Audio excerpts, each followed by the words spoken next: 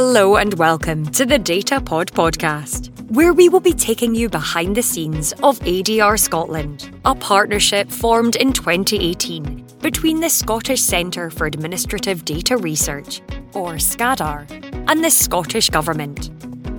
In our Data Pod podcast, you'll hear from our leading academics, data scientists, and those involved in Scotland's public sector data in a range of areas, from children, inequality, crime and justice, to nursing, social care, work and the environment. Our administrative data research aims to deliver data-driven insights to government, charities and communities to improve people's lives and benefit society. Whether you are a data expert or want to learn more about data, we are delighted that you've joined us, and we hope you'll enjoy this podcast. Without further ado, let's hear from today's guests. Hello, I'm Harriet Baird, Engagement Lead for ADR Scotland and your chair on today's podcast. I'm very pleased to welcome two of our researchers to talk all about children's data research. Hi, I'm Morag Traynor. I'm Professor at the University of Glasgow, and I'm the lead for Children's Lives and Outcomes Research Programme, which explores a wide range of children's experiences and outcomes in Scotland. I have other relevant roles. I'm Deputy Chair of the Poverty and Inequality Commission in Scotland, and I sit on the Promise Oversight Board. Hello, my name's Joanna Sorahan. I'm a data analyst and research fellow within SCADR, and I'm based at CELSIS, which is the Centre for Excellence for Children's Care and Protection at the University of Strathclyde. I come from an academic background in statistics and data analytics, and I also have several years' experience of working directly with children and young people in the third sector. Thanks very much. So to get started, what kind of data are we talking about, and what is administrative data? So administrative data largely refers to data that's collected by public bodies and other organisations, and they do that in the process of going about their operations. So if we're thinking about children's data today, that could be every time a child sits an exam in school or visits the doctor, information will be collected on that interaction that they have with the service. So the data is not collected for research purposes primarily, but it can be made available to researchers where it's deemed that the work they do will be positive drive positive changes in society or being the public benefit. So in terms of children's data, that could be looking at analysing the factors that contribute to children staying in school longer and achieving more academically, or having a look at what kind of care settings are most beneficial for children and young people in care in terms of their placement stability and their outcomes. And another big benefit of this type of research with administrative data is that that data quite often just sits on its own within an organisation. But by linking together several of these data sets for research purposes, we can then take information on children's care placements, say, and link it to their educational and their health data. And that way we can get a lot more rounded picture of what's happening for those children and young people and a better understanding of their experiences. So how do researchers access this data? So quite rightly and understandably, there's strict protocols in place for that. The data is generally stored in a secure research environment, and it's only accessible by a small number of people, and these researchers will need to go through strict approval processes and undergo training as well to make sure that they're working safely with the data. And the data itself, before it's accessed, is all anonymised so that no individuals can be identified. So that's really important because while with kind of this type of data, it's easy to just see it as numbers and figures, it's really important to remember that each piece of information that we're looking at and analysing does relate to a real child or their family and the experiences that they've gone through. So it's important to be mindful of that when we're working with the data and communicating the results as well, to make sure that people's data is treated in ways that they're comfortable with and that they're aware of as well. Thanks so much, Joanna. It's great to know the levels of security in this work.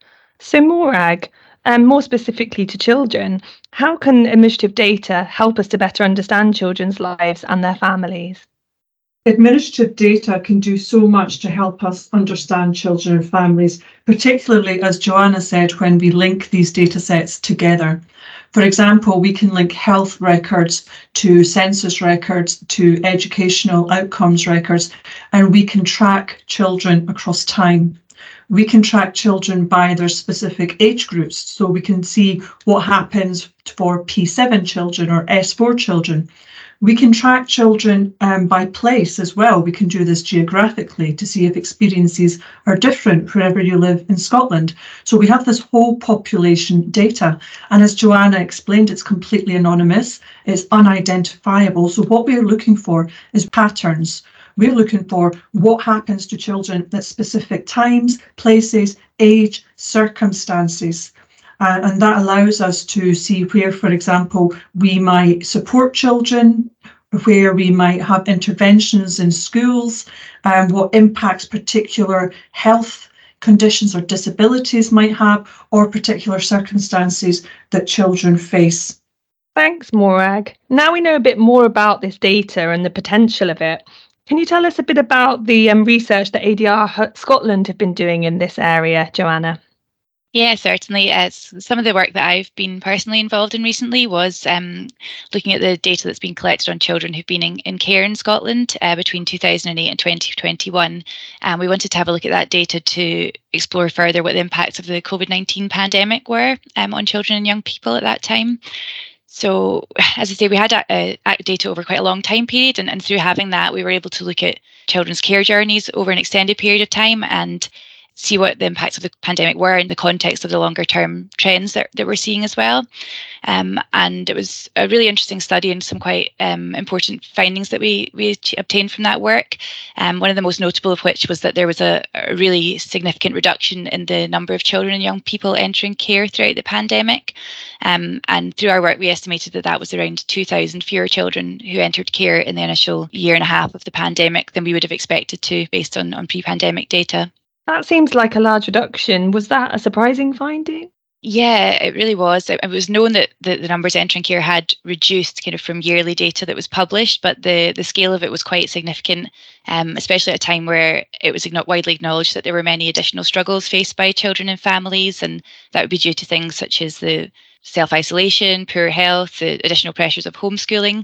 So it was quite a difficult time for children and families, and to see when we would maybe expect risk factors to be increased, such a large reduction in the number of young people entering care was quite surprising.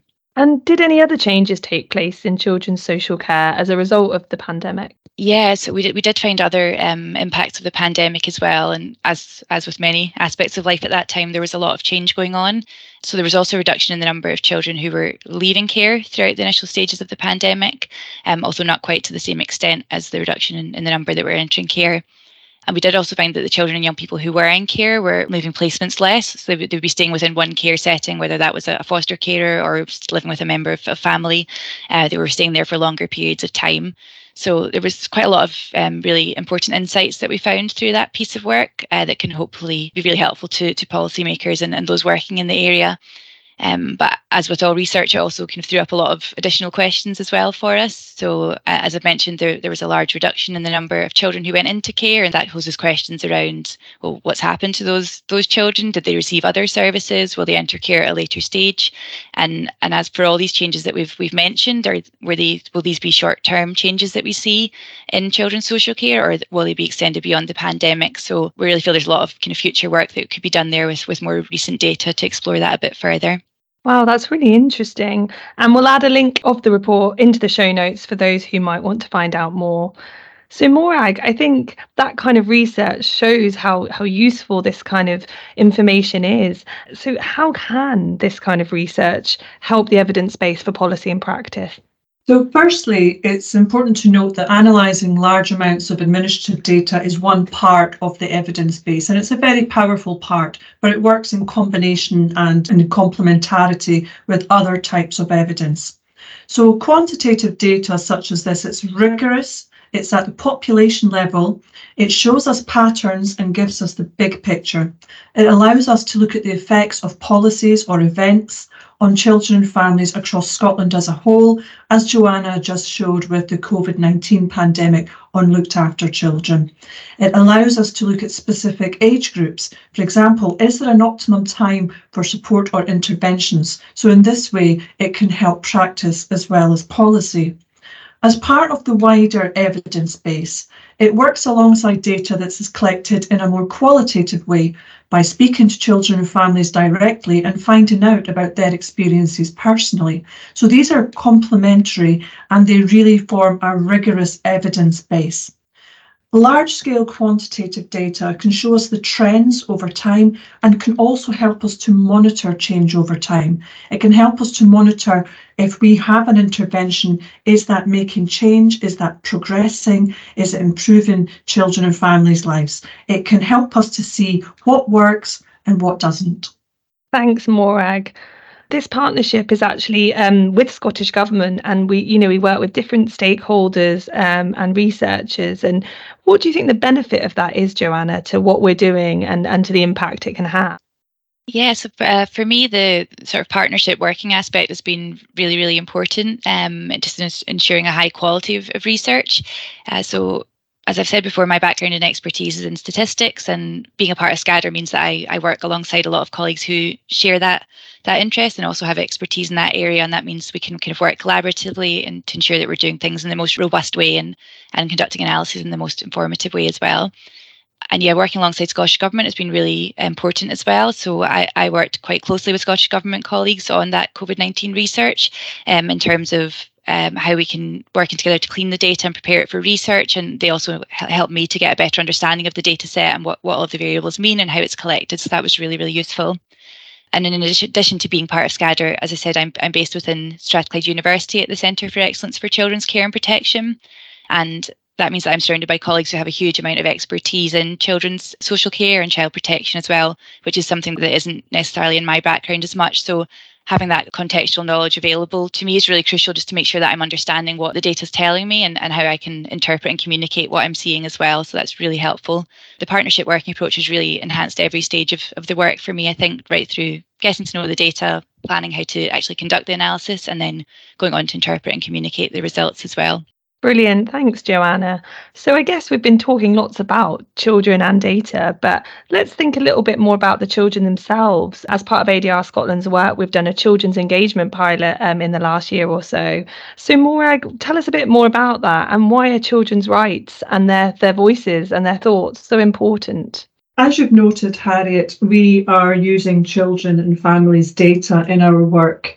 And we have this idea of nothing about us without us. We want to include children's voices and experiences into what we do, and we want to be able to report to children and young people. We want them to be one of our audiences. There's also the commitment in Scotland to incorporate the United Nations Charter on the Rights of the Child into Scots law. It hasn't happened yet, but that commitment may well be coming. And we want to make sure that we are ready to implement children's rights in all our work. So to do this, we worked with the organisation Children in Scotland, and we asked children directly about data and research. We showed them examples of our work, and we asked them, how does this work for you, what we are doing? And they would give us some really good feedback on how we were presenting our work and how we could do this better. So we have this real commitment to improving children's lives, but in involving them in this work directly. As a result of that work, we produced a comic on children's rights, which can be found on SCADR's website. Now, it's actually really useful for us as researchers too to do this work with children and young people. It makes us think really carefully about how we report on our research findings more widely, how we make them clear and understandable, and how best to represent information in an engaging way. So while we may be doing it for children and young people, in fact, it benefits everyone. I mean, I could go on at length. This was a really exciting piece of work, and it was wonderful. And we're really grateful to the children and young people that became involved with it. But it is actually a lot to say there, and it could be a whole other podcast episode. Definitely, Morag, but it's great to hear that data and the stuff that we do here is not just for adults, it's for children too. And we're always looking at different ways to involve and hear from children. So thanks so much, Morag. So to close, thank you both very much for your insights on our work. It's been great to hear all about data and how it can help children's lives and outcomes and really make a difference. So thanks very much, everyone.